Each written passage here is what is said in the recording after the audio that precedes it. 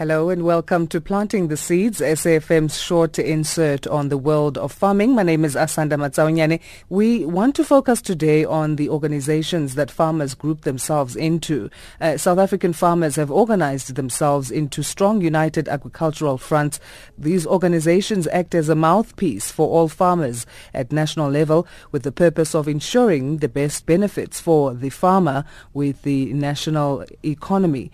We spoke to one of these organization's founder by the name of Charlie Barlow, who was with us also yesterday. His organization is the Farmers Network South Africa. He spoke to us briefly about what they do. Basically, what is all about Farmers Network South Africa is the organization that we have started last year in about now 7 months ago. And now the organization we have started is because we have seen that there is a challenge in the country whereby we brought these farmers, where some of them you find that they've got their challenges in marketing, education, and access to funding.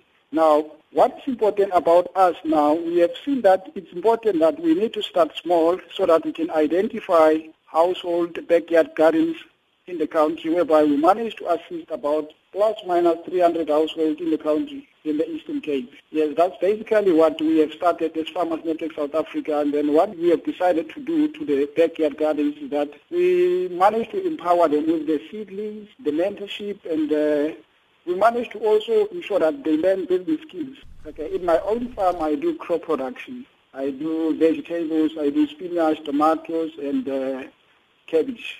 But now, should we also look at these backyard gardens, ensuring them that they become better business people in the country, and then our government can also assist on that regard, ensuring that they identify the land and grouping them to form the cooperatives. At the end of the day, they can be able to be the suppliers.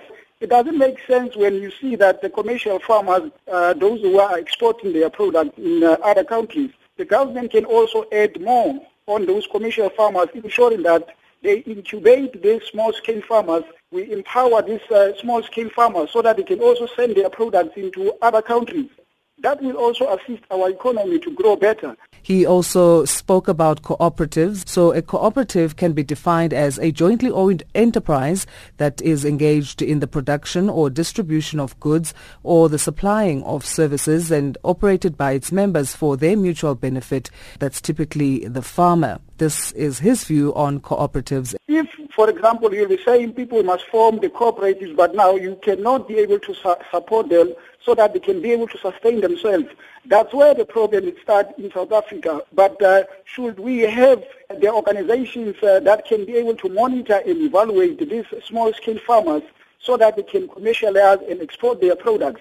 That's where, for example, you see that we have started already as Farmers Network South Africa to ensure that we incubate all these small-scale farmers in the country and ensuring that they get to other countries, and we also form the partnership agreement with other countries.